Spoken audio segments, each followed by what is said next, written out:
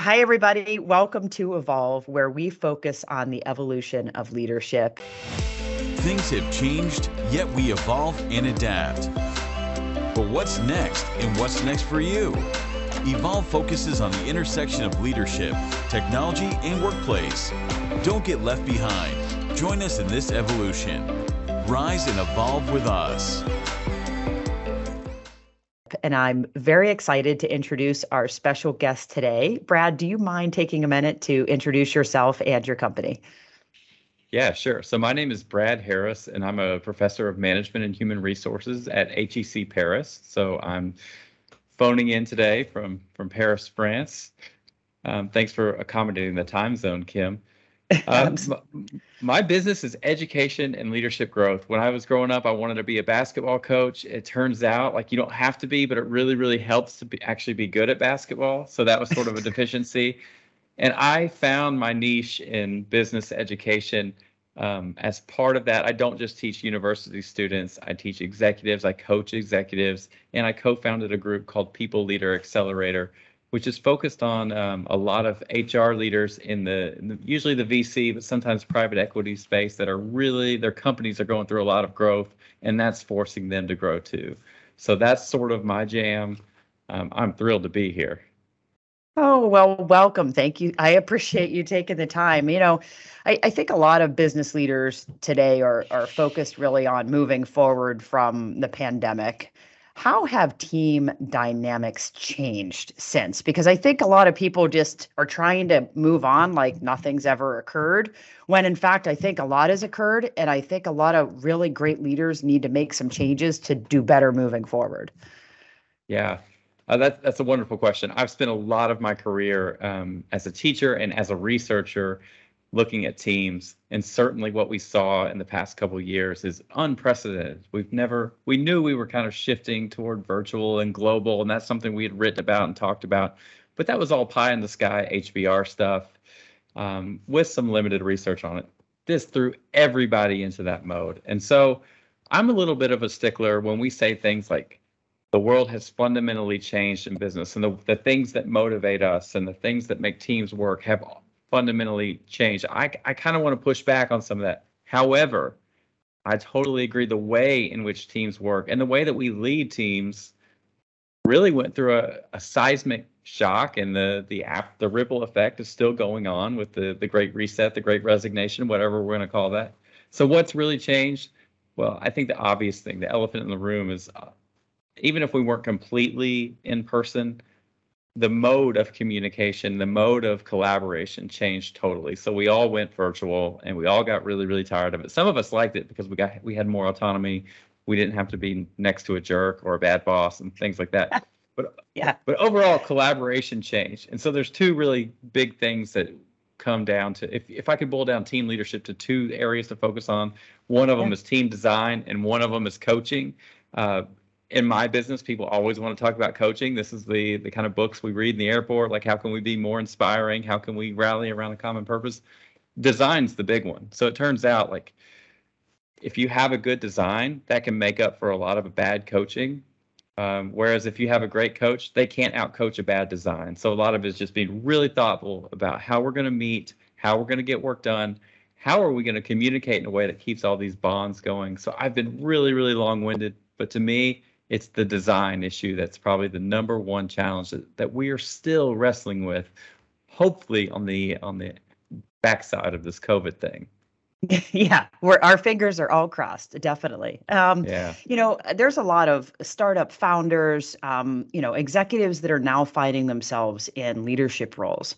And how do they find their purpose? Like, I think a lot of people start businesses because they're great at something, whether it's software or, an AI company or robotics. But at the end of the day, they weren't really signed up to kind of lead a company or to be a leader. They had this great idea, right?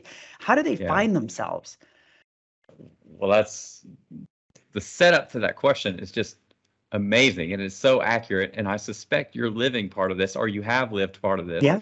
You get good at a job, and if you're an engineer, you learn how to make something really, really cool, or you learn how to sell something. And then it becomes you kind of know about that thing, but really you have to relinquish all the stuff you were good at to other people if you want to scale yourself and your business. And you've got to be a manager. You've got to put processes in place. You've got to figure out how to empower people. You've got to figure out how to not to lose your mind when someone screws up one time. So how do we find our purpose? My gosh, I'm super sympathetic to that question. And I love working with my undergrads, my MBA students, and the executives that I work with, because that's a messy one. The first thing I'll tell you is, like, it's not a clean process. So if you're somebody that doesn't know your purpose just yet, you're probably pretty normal. And in fact, a lot of the cool stories we hear, and I could even, if I got paid enough, I could even write like a really cool story about like why Brad Harris found this purpose. But a lot of these are backward looking narratives where we kind of sense make all these experiences and all of a sudden they make sense and it looks like there's this coherent theme. I'm sure a few of us are oddballs and we have a purpose from the jump. So my advice as practical steps for finding your purpose are think about what matters to you. So really go through an exercise of thinking about all the possible values that you hold dear, and then narrow that down to 3 to 5. Now, certainly you can hold more than that. Find out what matters to you in terms of values, not behaviors, but values. We'll connect the behaviors later. And then figure out where you matter to others. And this might be totally aligned if you're lucky, but in most cases it's not. So look for those touch points. Where do you make a difference, good or bad, to people? And then when you have an idea of what matters to you and what you do that matters to other people, you can really start this messy work, but this really, really valuable work of making that Venn diagram overlap a little more completely, or changing how you matter to other people. So we probably can't cover this in 15 or 20 minutes, but I would say don't sweat it if you don't know your purpose. But hopefully these 2 little exercises and the joining exercise at the end help you get started a little bit. Yeah, absolutely. And I think once people moving ahead, kick things off, get a company off the ground, they find themselves in this leadership position. A lot of startups are raising money. And around raising money comes a board of directors of, a lot of times, the largest investors. And one of the big challenges is scaling, right? And so how does that purpose become scalable? And what's its impact? Because, at the end of the day, it's one thing to say, okay, now I have this team. I know we have to hire people. I know we have to launch this product and make sure it has a good product market fit. But it's still like you have, and maybe you found your purpose or not, but it's this scalability issue that I think a lot of leaders run into. Yeah, scaling is, I wrote a book with a guy named Andrew Bartlow called Scaling for Success that looks at this exact issue. And it's really anchored to the scenario you described. Not completely. You can still get value if you're not in the VC space. But imagine you raise Series A or Series B funding and you're expected to double your headcount. What does that look like? And a lot of these people, they have product market, or they might have an idea of product market fit, but they don't have it exactly. Like, they've got a pitch deck that looks really, really good. They got them the money. Right. But what are you going to do once you get this money? You can't just go buy cars and houses and this sort of stuff. Like, you have to show your investors that you're building something. So we just hire a bunch of people, right? We double our head count and we say, okay, board of directors, which now has seats filled by some of these VC people, look what we did. This is all building an infrastructure for success. Now, how do we scale that? I want to give a quick caveat that I think purpose is sort of malleable a little bit. It's iterative. We learn and we evolve and we update. But that aside, there's a guy named Bob Sutton and his colleague Huggy Rao that wrote this book. They're called Scaling Up Excellence. And one of the points they make, and let me see if I can get it right, is it is a lot easier to take something that's better and make it bigger than to take something that's bigger and make it better. So this is your bumper sticker for the day. And the point there is it is a lot easier to either know what your business is, or at least know your purpose or your business's purposes, with some bounds on that before you start scaling. Yeah, for sure. One of the things when I'm looking at a lot of portfolio companies and kind of doing some mentoring things across the country, one of the things I notice a lot when scaling too is that these companies, they have an idea, right? They have a product, they have Right. a concept of a product market fit. A couple things. Number one, they're afraid to pivot. And a lot of times when they're growing, they realize that this perfect idea that they had to begin with isn't going to work in that exact way, right? So slight pivots, sometimes larger pivots. But at the same time, it's you look at these companies and they think, okay, my competitors are doing it this way, we're going to do it better. And I struggle with better because I actually think the way that they're going to succeed is different. And, better isn't good enough anymore. Just because somebody can do it faster or smarter or better doesn't really work. Just like an athlete, right? An athlete that's just a little bit better isn't necessarily going to always win. It's somebody that's really different who changes the game. They're Yeah. the ones that are the true winners. And it's an interesting, people kind of, I had a gentleman in Pittsburgh one time, and he's kind of has a local incubator. And he said to me, you know how many people I have to tell every day, if not weekly, that their baby is ugly? And it kind of makes me laugh because it's really true. So many people just love their idea, right? What they've built. They're afraid to change. They're afraid to do what it takes to grow. And it's really not easy, especially when you get handed money and you have these backers and all of a sudden it's not just you and this idea anymore. And now you actually have to, you're on the field, you're on the court, you are competing. And I find it really interesting. So when we move on to, let's talk about challenges, right? What are some of the biggest challenges executives face when they're trying to achieve their goals, they're trying to reach their full potential? Yeah. There's this idea out in the valley, and yeah, I just did the valley thing, but I think it applies everywhere. It's a global thing. I'm not even in the valley. That was just really cheap on my part. But there's this idea of like startup physics, and it's the principle is that your startup, especially if it's VC backed and you're getting this Yeah. exponential growth and things like this, is growing at a rate that's faster than any of the leaders inside of it can grow. And that's scary. The one exception would be the founder, because presumably they have the ability to set the stage for all these things. But the founder, the CEO, the other high level executives are certainly in this spot where their business is growing so fast that they are constantly facing, both personally and in their organization, these moments of what got us here won't get us there. There's a very famous HBR article. It was originally published in the 70s and then reprinted in the 90s called Evolution and Revolution as Organizations Grow. And so what are the biggest challenges? I think it's having the foresight and the courage to say, this is broken now. We have to change. And I'm speaking more to internal processes, but I think this also could be extended to what you were saying about how do we really pivot? And pivot's an interesting thing. I would love to, if you want to jump on the back end of this response and say it, like pivot can work the other way too. Like if we're always pivoting, I think it means like you don't have anything and now you're guessing, chasing sunk costs because you got all this money. And it would be really weird to give the money back to like it would be unusual. Maybe it'd be really admirable. Okay, so what do we have these break points and we're trying to figure out what do we need to change about our organization? And we also have to ask these really, really difficult questions about ourselves. Sometimes it's clear, like you can no longer, as a CEO, be in on every single interview because we're hiring 200 people a year. Like that's not a good use of your time. Yeah. But you have to know like what I stand for or what you stand for, and then figure out what behaviors are negotiable there. So we get confused with values and behaviors, and I'll be really, really clear here. You need your behaviors to kind of fall in line with your values. Otherwise, those values, they don't really exist. They're not really all that important. But the types of behaviors that can be representative of all these possible values, the range is incredibly wide. So we have to be prepared to actually change things about what we do. And that is really, really scary, Kim. It's always scary, isn't it? Don't we? We have to do it constantly. I don't think that it's kind of part of life with everything you do. Now, what have you seen stifle a growing company? Yeah, we could go.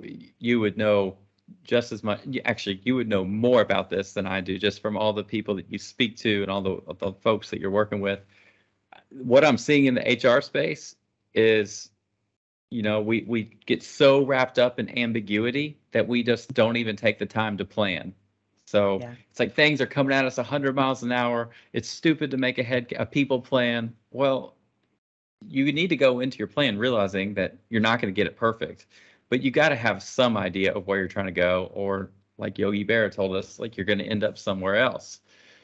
An another thing, and your podcast is like, I listened to several episodes. It just makes me think about this, all the great advice people are giving you. Um, there's so much information out there, and a lot of it is Yeah. just bright, shiny objects. And that's one thing your guests do a good job of saying, like, let's cut through all the noise, and let's listen Yeah. to what matters. That is Right. really, really hard to do if you just scroll through LinkedIn. Like, there's all kinds of people saying, this worked for us, this worked for this.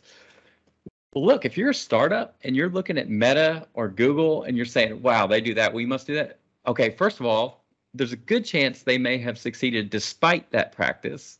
And second of all, they are not a startup anymore. You cannot play that game. So you can get away Yeah. with a lot when you're worth several $billions and you've got billions of dollars of cash in the coffers. So bright, Yeah. shiny objects, and then the fear to even sit down and make a plan. Yeah.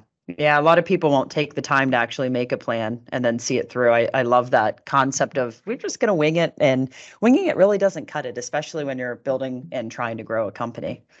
Yeah. Well, you know this too, Kim. Like we're always taught, it's tough. I'm sympathetic towards these people. Like, why would you make a plan knowing it's not going to be perfect? And two, Yeah. we get bombarded with this idea that we need to be adaptable, we need to be agile, and this idea of Yeah. making a quarterly or semi-annual plan, like that seems not really agile, but it is quite important too. So, It like, is quite important. leadership It's is right. about tensions. Yeah. Yeah. Isn't that truth? Executives are trying to adjust right now to new expectations coming from the workplace, from talent, from everybody. What impact does HR have on those adjustments?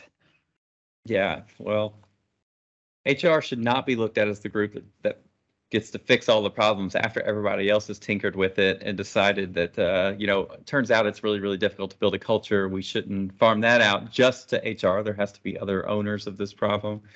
And we can't take something as big as DEI and say that's an HR problem. Like that has to be a values thing. We have to live that. But what can HR do?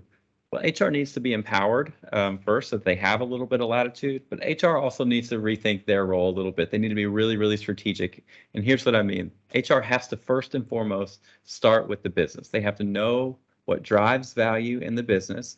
And if you were thinking about it graphically, you have to work backwards. Just like if I were building a course, I would start with my learning outcomes that I wanted, kind of put in some mediators or these sort of like really important things that are a little bit fuzzy, and then moving one step the other way. This would be the curriculum design part. Really put in specific nitty-gritty things that map onto these sort of boxes and arrows. So HR has to have the foresight to know what's important to the business and actually get that done. I think HR also needs to realize we do have important administrative tasks. Like, let's not get it wrong. You have to get payroll right. You have to be in compliance. But we also have to say we are not the people that actually do all of these things that are under our bucket.